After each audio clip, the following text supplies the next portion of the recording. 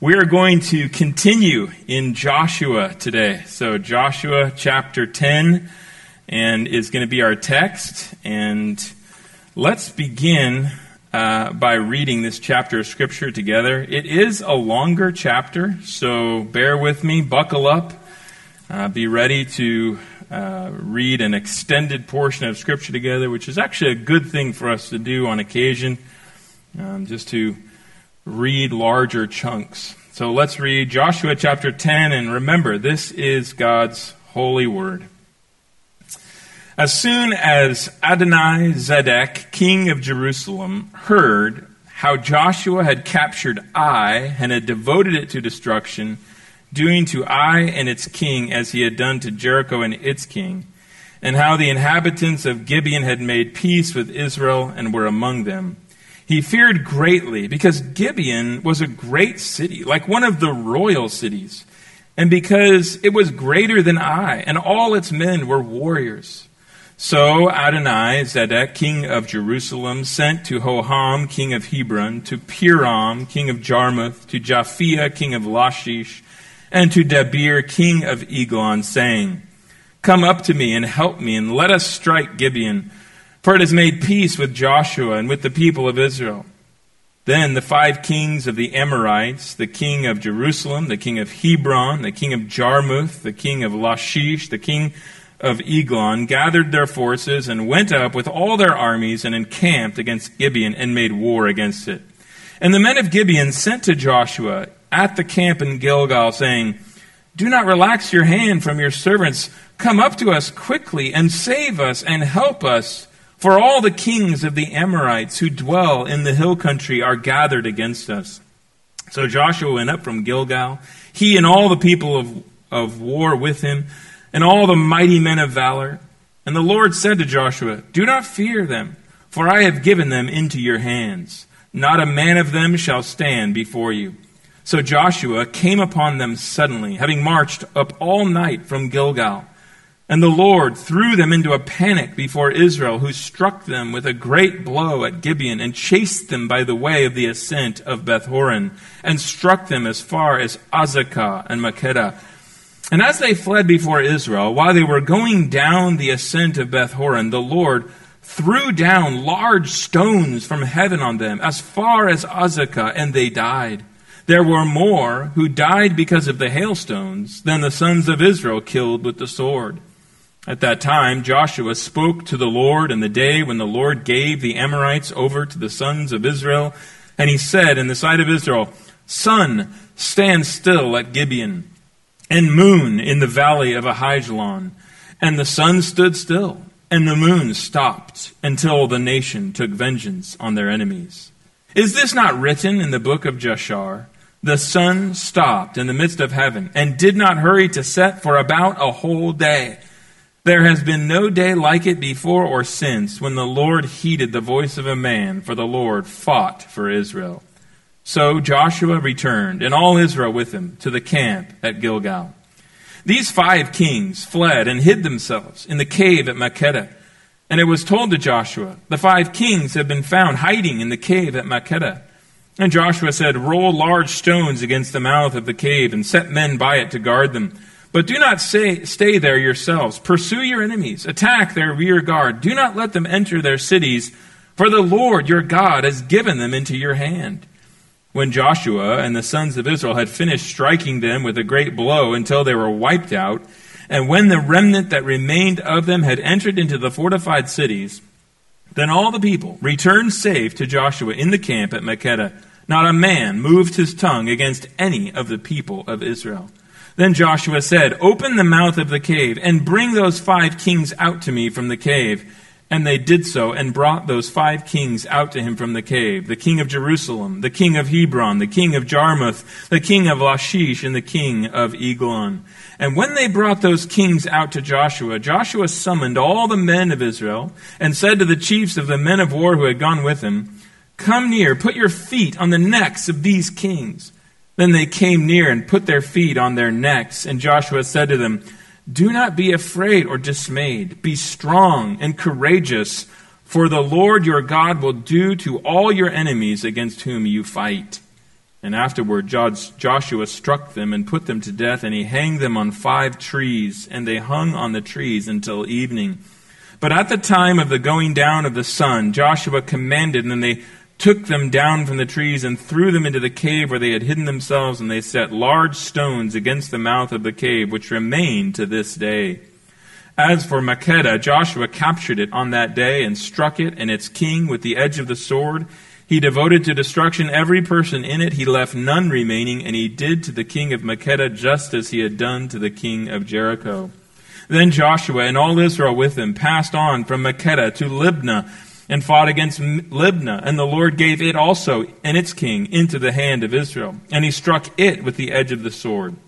And every person in it, he left none remaining in it, and he did to its king as he had done to the king of Jericho.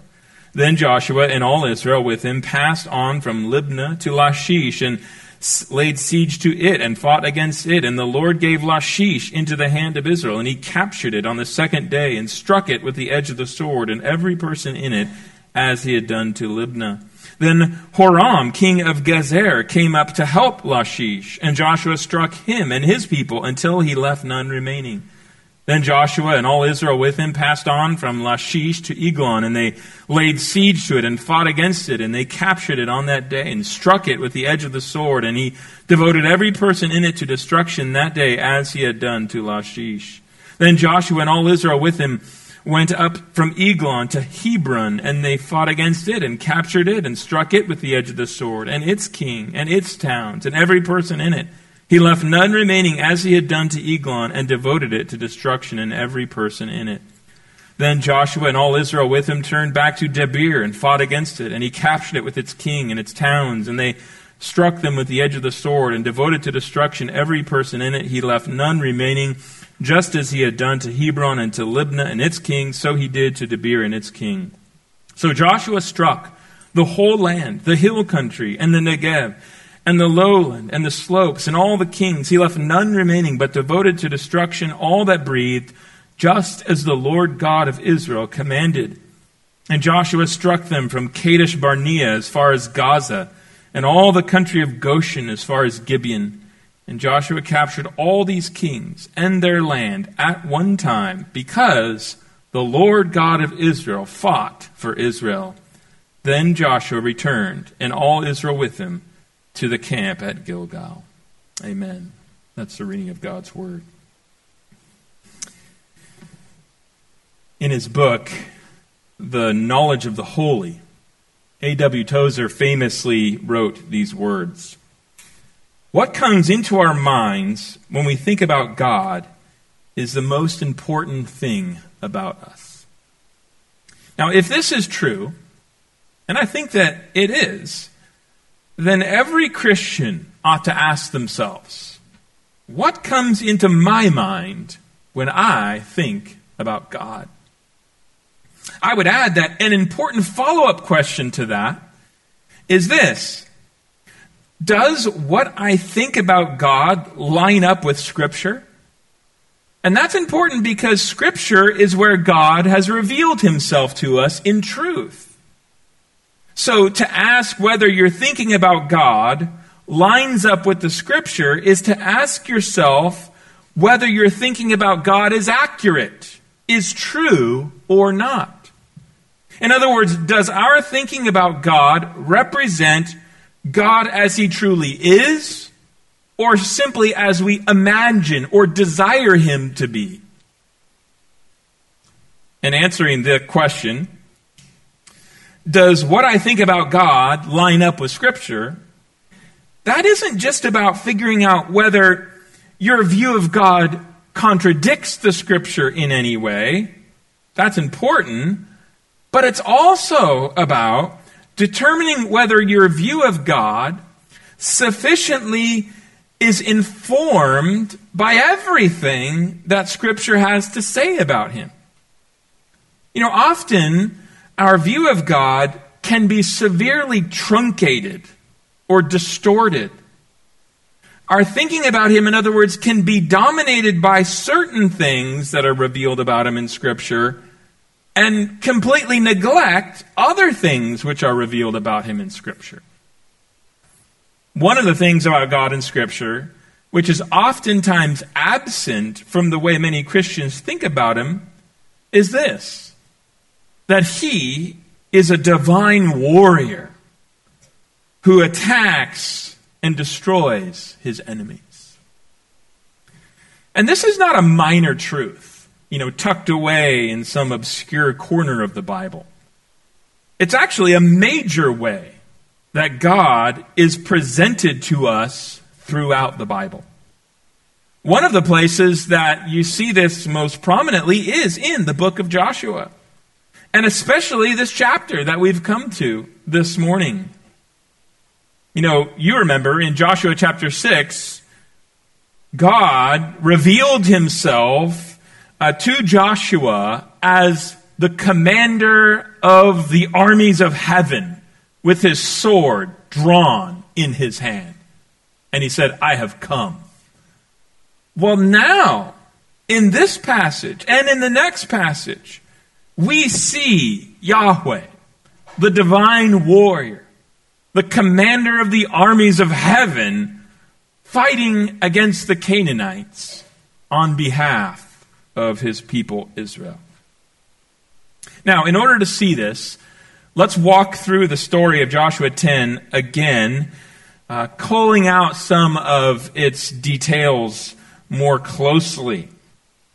Now, you remember that so far the Lord has given Israel victory over Jericho and over Ai, and word of those victories and how Israel then devoted those cities to complete destruction has quickly spread now throughout the rest of Canaan.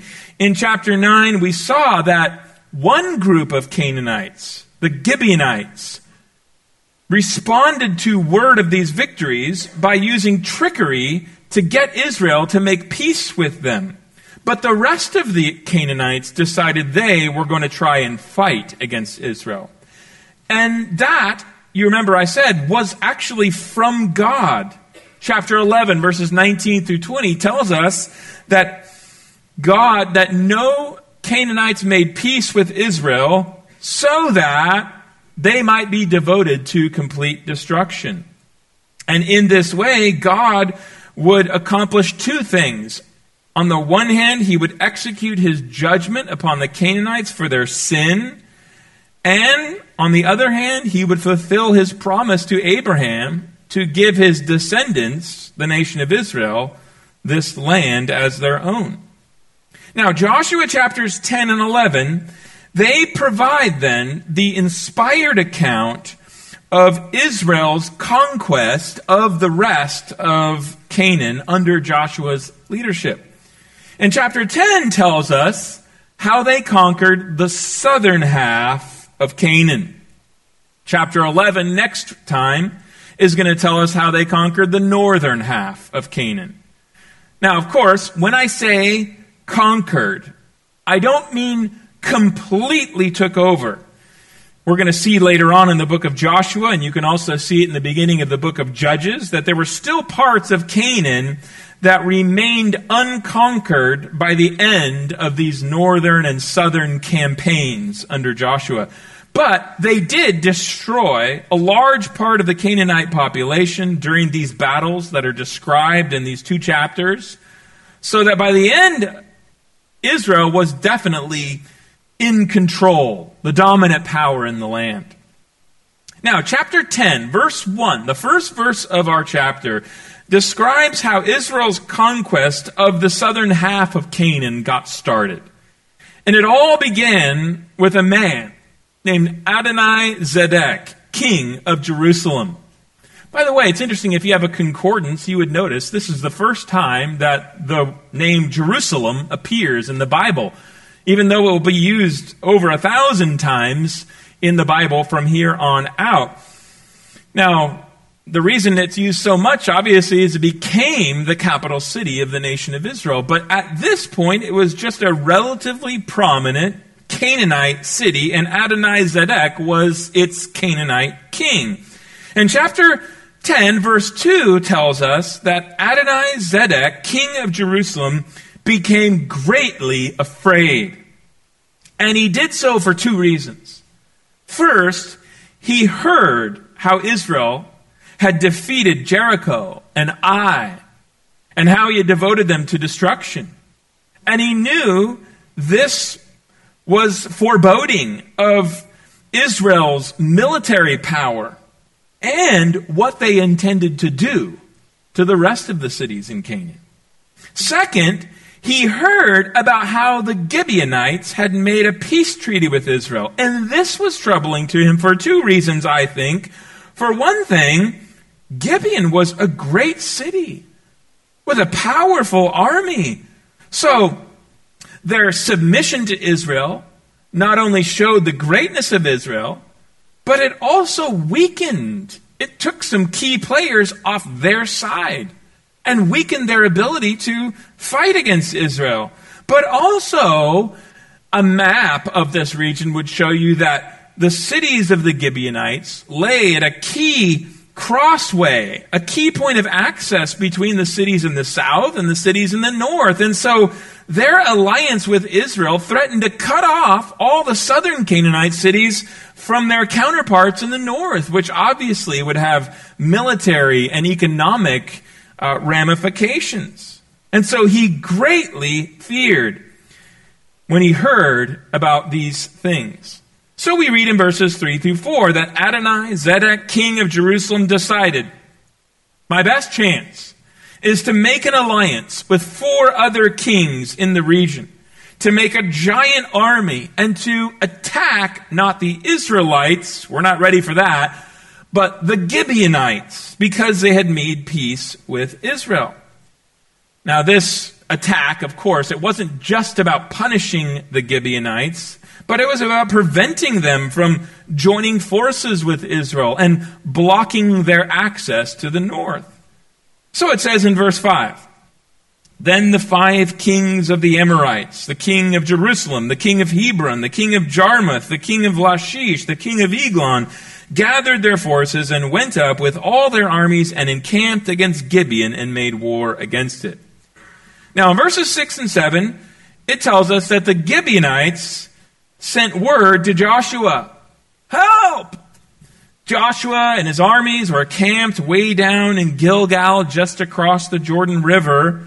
And they say, come up to us quickly and save us and help us, for all the kings of the Amorites who dwell in the hill country are gathered against us. And we see Joshua immediately agreed to do so.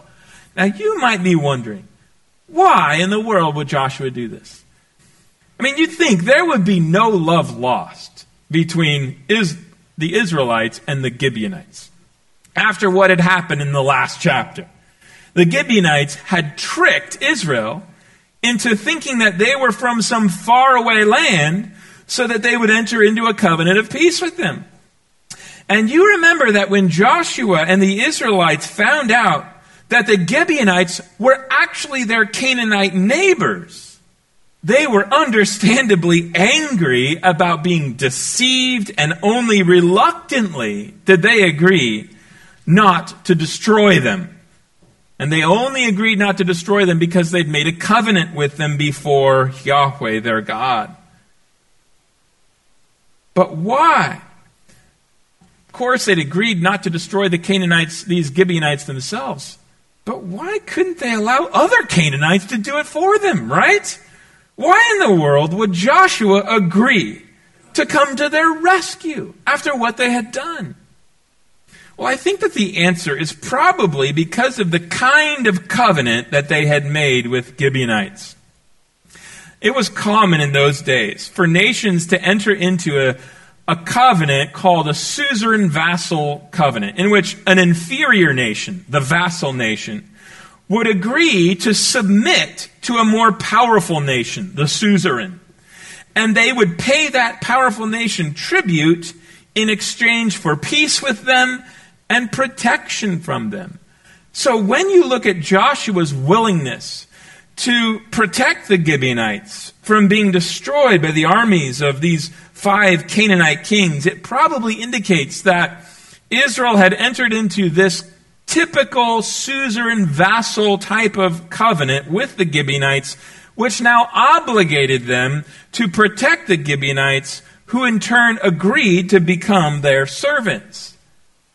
Now, remember in the last chapter how the Israelites had murmured, had grumbled against the leaders of Israel for foolishly entering into this treaty with the Gibeonites, which prohibited them from attacking them.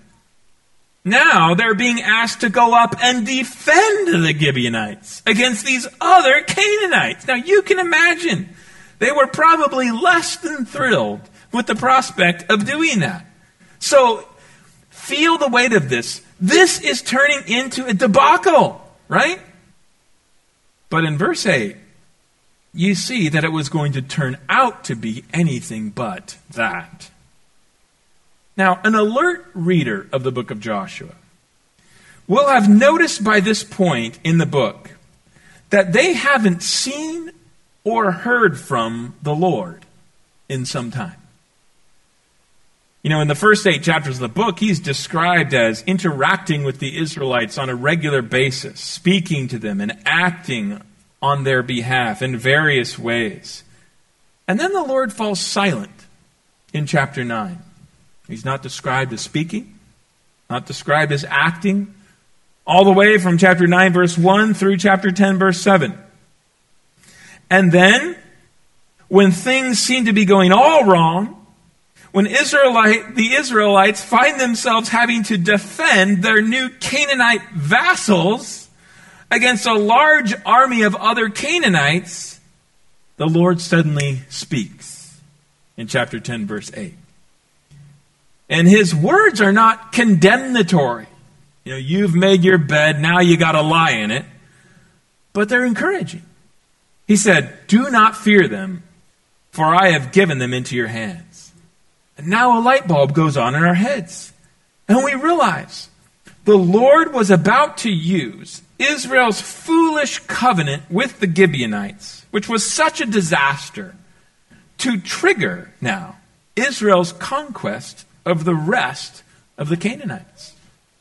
He was going to graciously work through Israel's bad decision in chapter 9 to bring about his good purposes for them in chapters 10 and 11. And it's worth pausing here to note that this is not the only example of God doing this in the Bible, is it? Indeed, we know that God has been doing this throughout redemptive history. You go back to the book of Genesis, and you remember that disaster with Judah's immorality with this Canaanite woman named Tamar, and how the Lord brought about the birth of Perez, through whom the Messiah would come. Or you think about how he used the patriarchs' murderous hatred of their brother Joseph to make Joseph the ruler of all Egypt, who would then turn around and save the brothers and the whole family of Jacob from a great famine. He used the adultery of David to bring forth Solomon, one of the greatest kings in Israel's history, who led them in unprecedented peace and prosperity. And of course, he used the wickedness of both the Jews and the Romans to accomplish the redemption of his people through the death of his son upon a Roman cross. You see, God works all things, both good events and evil events in history. Both our wise actions and our foolish actions as his people. He works it all together to accomplish the counsel of his own will, Ephesians 1:11. To accomplish his good purposes for us who love him and who are called according to his purposes, Romans 8:28. And we need to remember this, not to make us lax about our obedience or to excuse our sin. Oh, it's okay, it'll all work out in the end. But rather to comfort us in the face of our folly and our failures. That while such things are bad and such things are destructive, they do not derail the perfect plan of God. So we can repent and we can move forward in obedience with joy and gratitude, not only in the knowledge that God is willing to forgive us, but also that he is able to weave the dark threads of our sin and failures into this beautiful tapestry of his perfect plan. So, the Lord's words in verse 8 indicate God is going to use this debacle of Israel's covenant with the Gibeonites to trigger their conquest of the rest of Canaan. And it would begin with a victory over the armies of this 5-king coalition. So the Lord said to him in verse 8, "Do not fear them, for I have given them into your hands. Not a man of them shall stand before you." In other words, just as he had done with Jericho and with Ai, so the Lord would give the armies of these 5 Canaanite kings into the hands of the Israelites as well. So, Joshua, knowing this, led the armies of Israel on an all-night 15-mile march uphill from the camp in Gilgal up into the hill country to reach the city of Gibeon at the break of day.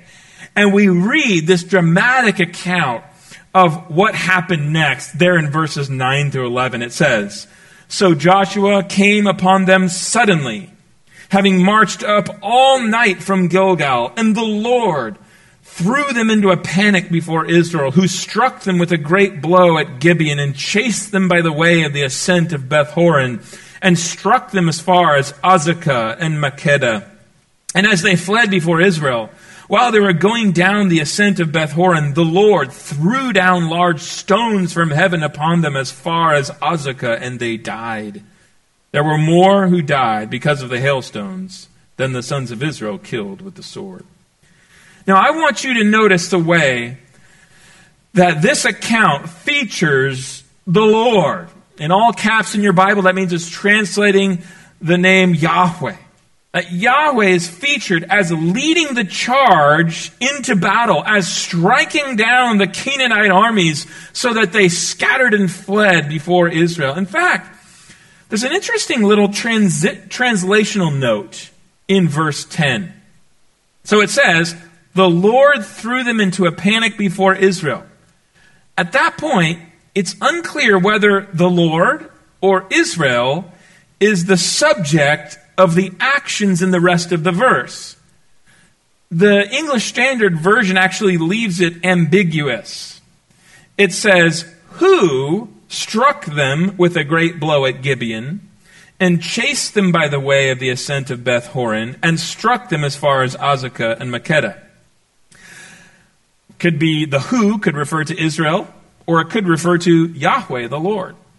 And I think there's actually good reason to believe that the subject actually continues to be the Lord through the whole verse, so that the rest of the verse is actually describing his ongoing action. In fact, the New American Standard Bible translates it this way.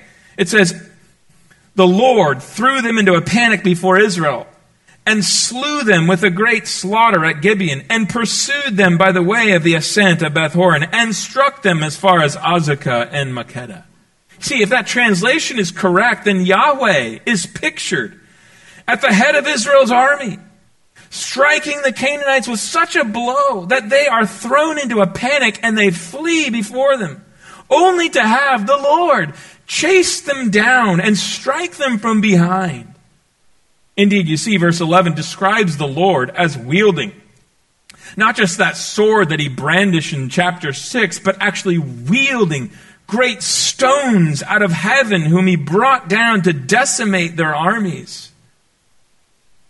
Now, in the end, the author wants you to be clear. It was Yahweh, not Israel, who secured the victory over the armies of the 5 Canaanite kings. You can see that. It says, "There were more who died because of the hailstones than the sons of Israel killed with the sword." The Lord, to borrow Jeremiah's language, was Israel's dread champion, whose presence with them on the battlefield filled them with courage and struck terror into the hearts of their enemies. Indeed, Joshua seems to have been so caught up in the thrill of this amazing victory that the Lord was giving them over the Canaanite hordes that verse 12 says he dared to pray in the heat of the moment that the Lord would stop the sun from setting so that they could more thoroughly destroy their enemy. And wonder of wonders, the Lord answers Joshua's prayer. He caused the sun to stand still in the sky for a whole extra day to give Israel enough time to finish the job. Some of you more scientifically oriented people are trying to think in your mind how this works with physics and the spinning of the various planets and moons in their orbits.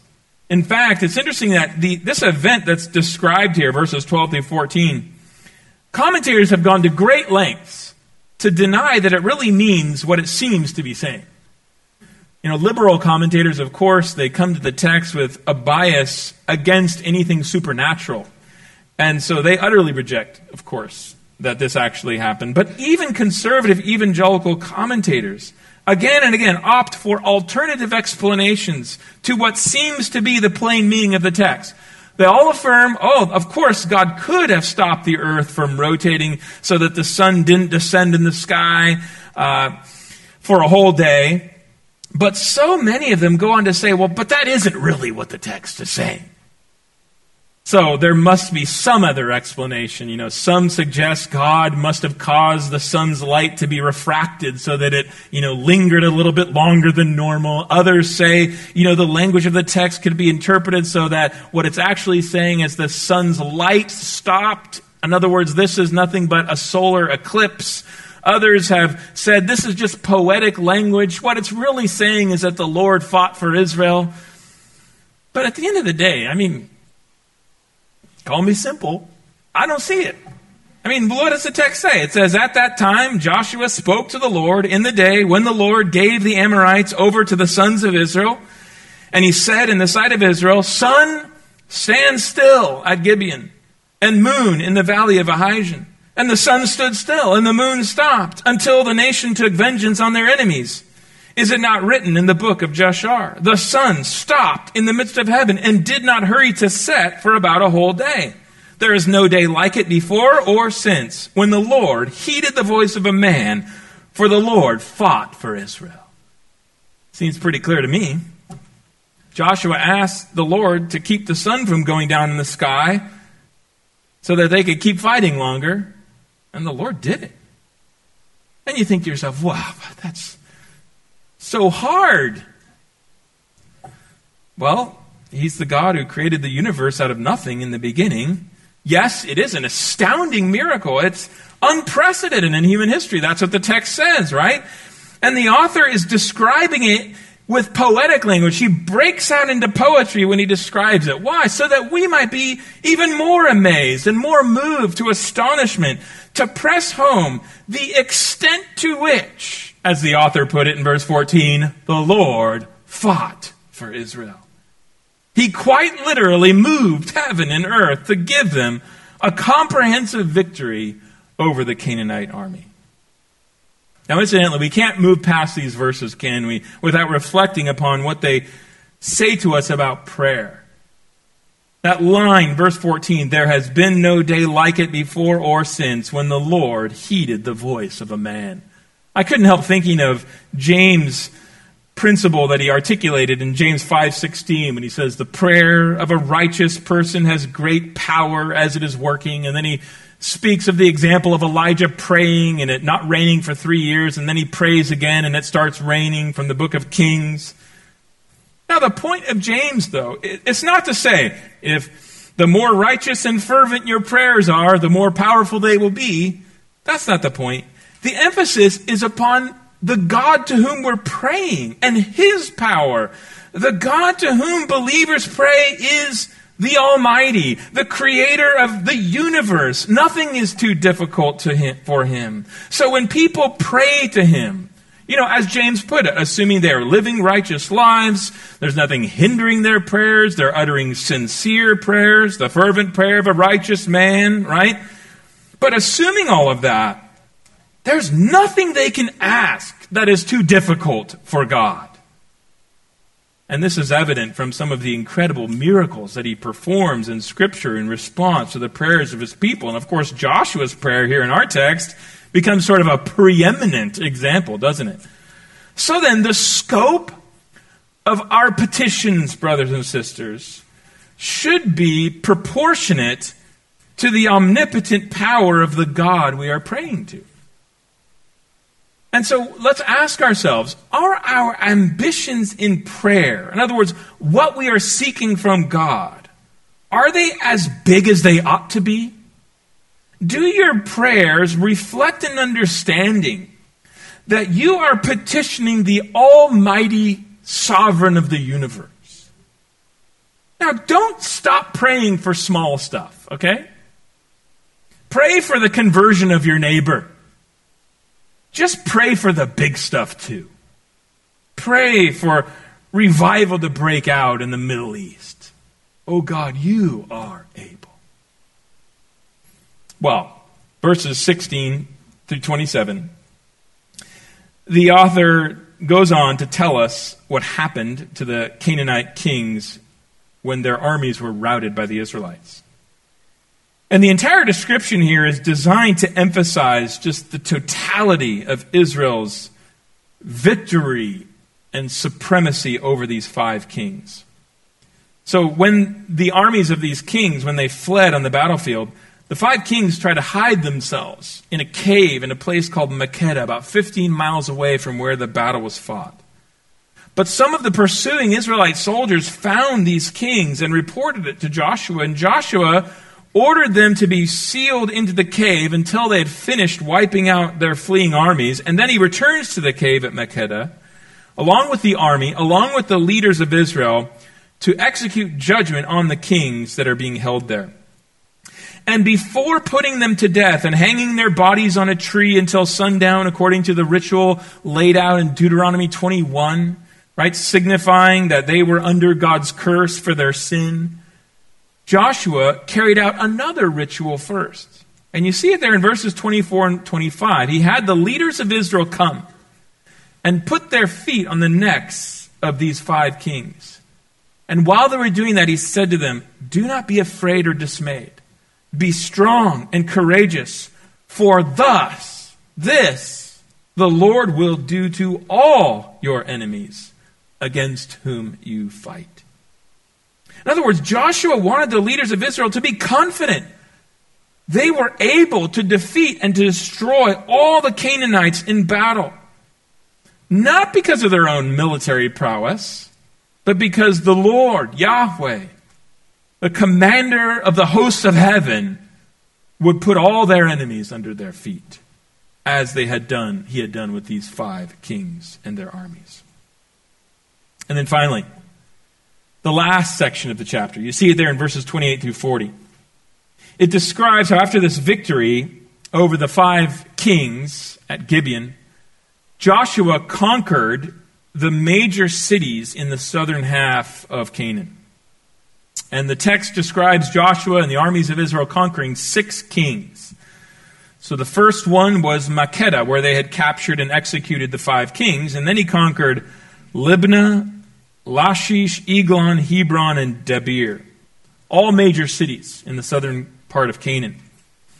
Now, in the case of Hebron and Debir, it says that Joshua destroyed both the city and the towns around it, which I'm guessing, though it's not explicit in every instance, was probably typical of what they did. In the case of the 3 cities, Lachish, Eglon, Hebron, well, those are cities that belonged to those 3 of those 5 kings that they had already executed. But the text tells us that when they came to the other cities, they did to their kings just as they had done to the 5 kings.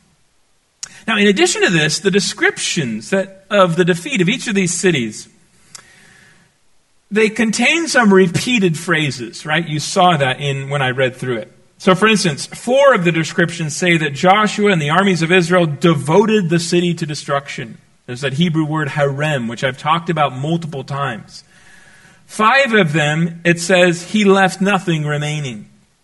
All 6 say he struck every person in it with the edge of the sword. Now, these phrases all emphasize not something bad, but actually something right. That God had commanded them to do this as part of his judgment upon the Canaanites and for the protection of the Israelites, because if they let the Canaanites live, God said they would turn your hearts away from me to worship idols. Now remember, I mention this every time because I realize that there's new people every week. I spent a whole sermon talking about the destruction of the Canaanites and helping you understand and wrap your mind around that and why it's not a bad thing, but it was a just and right thing. I encourage you to go back. It's titled, Did God Commit Genocide? So you should be able to find it easily and listen to that sermon if you're struggling with, have questions on this issue. But these phrases actually emphasize that Joshua and the Israelites obeyed God's command to completely destroy all the inhabitants of Canaan, both for God's glory and for their good. Now, finally, the chapter ends, verse 40 through 42, with this summary, an overview of everything that had happened in this, what you might call their southern campaign. It says, So Joshua struck the whole land, the hill country and the Negev and the lowland and the slopes and all their kings. He left nothing remaining, but devoted to destruction all that breathed, just as the Lord God of Israel commanded. And Joshua struck them from Kadesh Barnea as far as Gaza and all the country of Goshen as far as Gibeon. And Joshua captured all these kings and their land at one time, because the Lord God of Israel fought for Israel.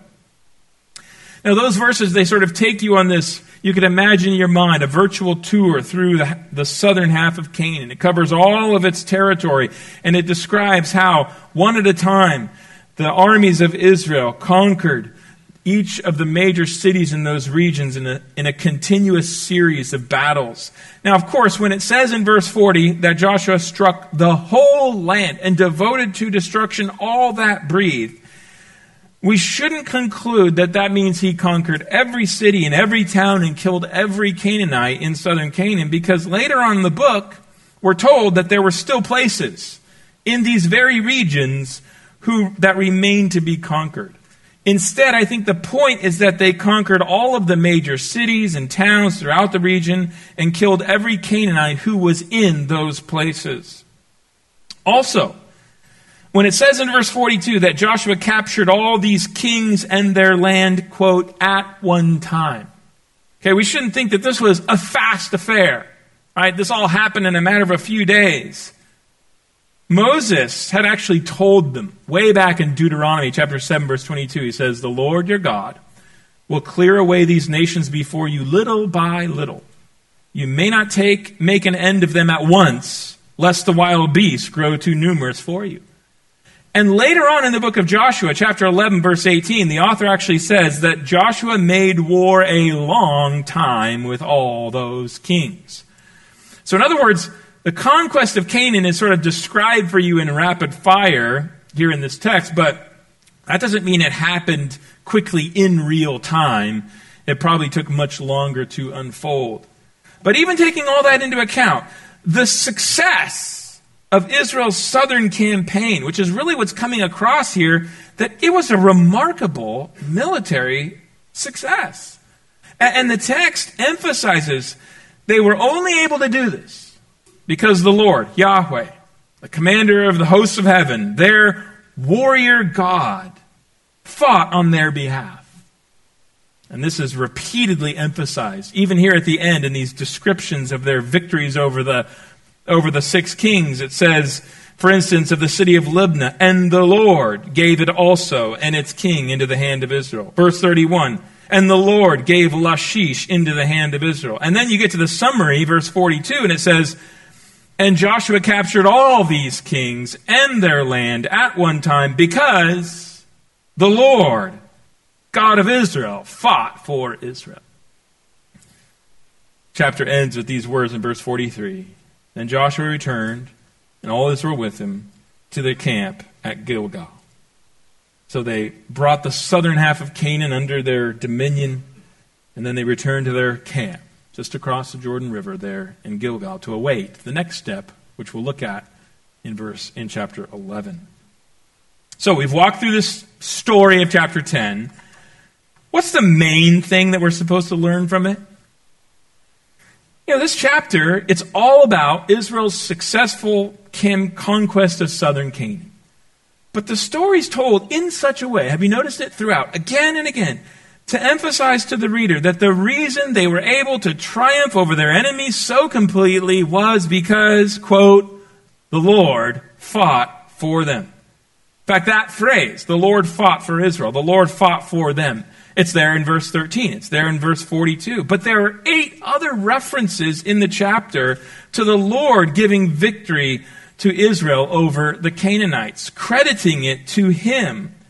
And you remember that account of the first battle there in verses 6 through 11. It actually describes the Lord leading their armies into battle and striking the Canaanite armies down in dramatic fashion so that the victory ended up going all to him. So the main point of this chapter is that the Lord, Yahweh, the God of Israel, the God revealed in Scripture, is the divine warrior who fights for his people, who gives them victory over their enemies, and nothing can stop him. Now, of course, when you think of the Bible as a whole, you can't help but see that this theme, which is there throughout the Scripture, comes to its sort of culmination in the person of Jesus. He is the fullest expression of Yahweh, the divine warrior king. Jesus, of course, is the eternal divine person of the Son of God par excellence, the unique Son of God, who has entered into our world, who has taken on a human nature that he might become the promised Messiah. And as the God-man, he is Yahweh in the flesh, our divine warrior, come to fight on behalf of his people, the church, and to give us a full and final victory over our ultimate enemies. The New Testament describes God this way, Christ this way, if you have eyes to see it. First of all, when he came, he defeated our spiritual enemies of sin and death and the devil through his own death and through his own resurrection. Do you remember how Paul described this? For instance, just one text, Colossians chapter 2, verses 13 through 15, he says, "And you were dead in your trespasses and in the uncircumcision of your flesh. God made alive together with him, having forgiven us all our trespasses by canceling the record of debt that stood against us with his legal demands. This he set aside, nailing it to the cross. He disarmed the rulers and authorities and put them to open shame, triumphing over them in him," that is Christ. There it is. Yahweh, the warrior God, triumphing over our enemies through the cross of Christ and his resurrection. But Jesus also promises to return as our warrior king, to deliver us from our enemies in a full and a final way. First, he will vanquish all of our persecutors, the world that rages against the church, when he comes to bring judgment upon the world. One of the most striking passages where you see this is 2 Thessalonians 1, 6 through 10, where it says, "God considers it just to repay with affliction those who afflict you, and to grant relief to you who are afflicted as well as to us, when the Lord Jesus is revealed from heaven with his mighty angels in flaming fire." You see it? There he is, Jesus, the divine warrior king, coming on the clouds of heaven. And what does he do? Inflict vengeance on those who do not know God and on those who do not obey the gospel of our Lord Jesus Christ. They will suffer the punishment of eternal destruction away from the presence of the Lord and from the glory of his might, when he comes on that day to be glorified among his saints. But then, gloriously, Christ, on that day, when he comes, with the archangel crying and the last trumpet sounding, he will defeat our last enemy, death itself, by raising us from the dead when he comes again, to live with him in glorified bodies, never to die again. Do you remember Paul's stirring words in this regard in 1 Corinthians 15, 52 to 57? He says, "The trumpet will sound, and the dead will be raised imperishable. And we shall be changed. For this perishable body must put on the imperishable, and this mortal body must put on immortality. And when the perishable puts on the imperishable, and the mortal puts on immortality, then shall come to pass the saying that is written, and he quotes from Isaiah the prophet, death is swallowed up in victory.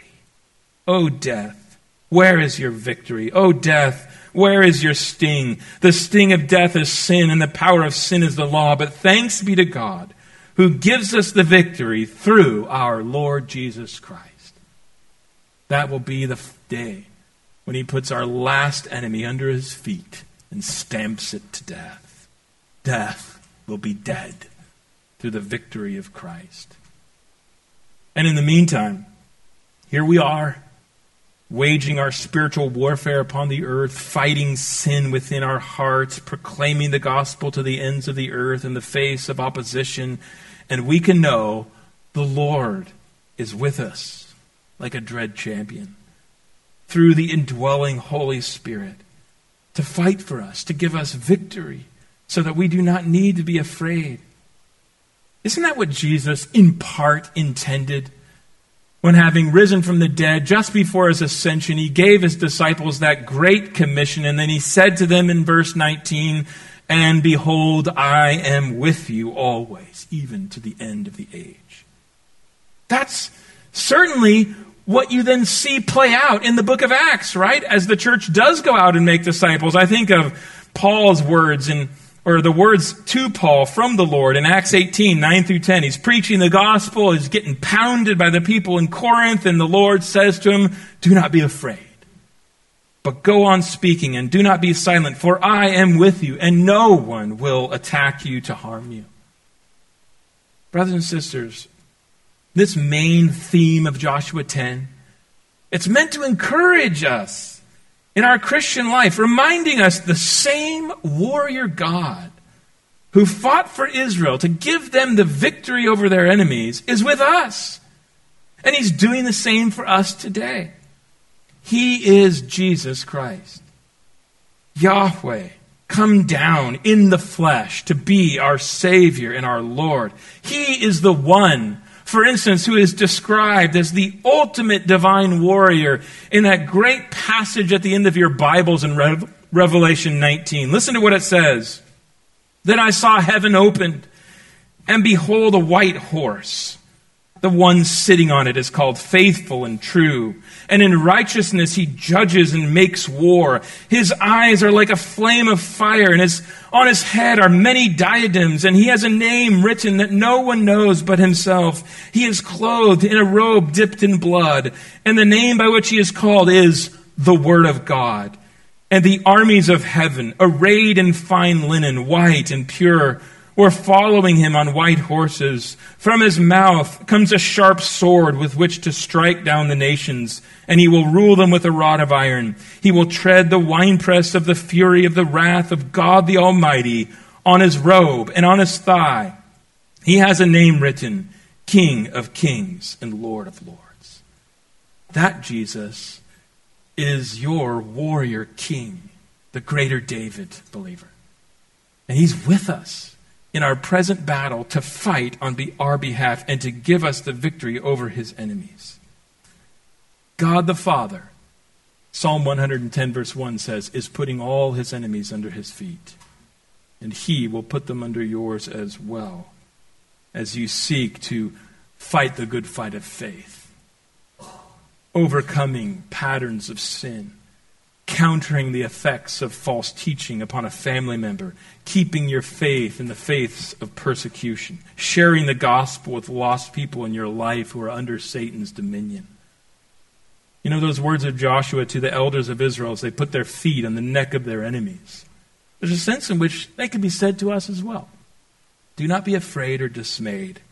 Be strong and courageous, for thus the Lord will do to all your enemies against whom you fight. And what about you here this morning who have not put your trust in Jesus Christ? You've not repented of your sin. You haven't begun following Jesus as your Lord. You, unbeliever, what does the message of Joshua 10 say to you? Well, let me put it bluntly. There's no neutral ground with Christ. Either you are with him or you are against him. So there's a sense in which you are in the position that the Canaanites were in. You've been living in sin. You've been going your own way in life. You haven't cared about the will or purpose of your Creator for you. And therefore, his righteous wrath is upon you for it. And if you do not repent and you do not submit to the lordship of Christ, you will be among those he comes to vanquish on the final day. But there's hope. Jesus, this divine warrior, has defeated sin and death for everyone who will repent and believe in him through his own death and his own resurrection. Think of Peter's words, 1 Peter 3:18, for Christ also suffered once for sins, the righteous for the unrighteous, that he might bring us to God. So if you will forsake the merits of your own work and put your trust in Christ to save you by his sacrificial death, he will forgive you. He will reconcile you to God because his love for sinners like you and me is so great. So repent and believe in Christ and you will be saved. And then begin following as Lord, beginning by submitting to him in baptism and becoming a member of a local church. Brothers and sisters, what comes into your mind when you think about God? Does your view of God include the portrayal of him as the divine warrior king, which we have seen in Joshua 10? I want to let Dale Ralph Davis offer a final word of exhortation to all of us in this regard. He says this: the popular image of Jesus is that he is not only kind and tender, but also soft and prissy. Such a Jesus can hardly steal the soul that is daily assaulted by the enemy. We need to learn the catechism of Psalm 24. Question: who is the King of glory? Answer: Yahweh, strong and mighty. Yahweh, mighty in battle. Psalm 24:8. We must catch the vision of the faithful and true, sitting on the white horse, the one who judges and makes war in righteousness. Revelation 19:11-16. No mild God or soft Jesus can give his people hope. It is only as we know the warrior of Israel, who fights for us and sometimes without us, that we have hope of triumphing in the muck of life. Amen. Let's pray together. Our Father, we thank you for this wonderful text. We thank you for the time that we've had together reflecting upon it. But I pray that any teaching that I've given that might not be true to your word would just fall to the ground, have no effect upon us. But to the degree that your word has been faithfully proclaimed this morning, let it have its full effect upon our souls. Increase our knowledge of you. Enlarge our hearts toward your Son, Jesus Christ, that we might love him and submit to him and serve him in reverence and awe and adoration with greater faithfulness this morning. Forgive us of our dullness and our sin. Stir up our hearts by your Spirit, we pray. Even by your word this morning. We ask it in Jesus' name. Amen.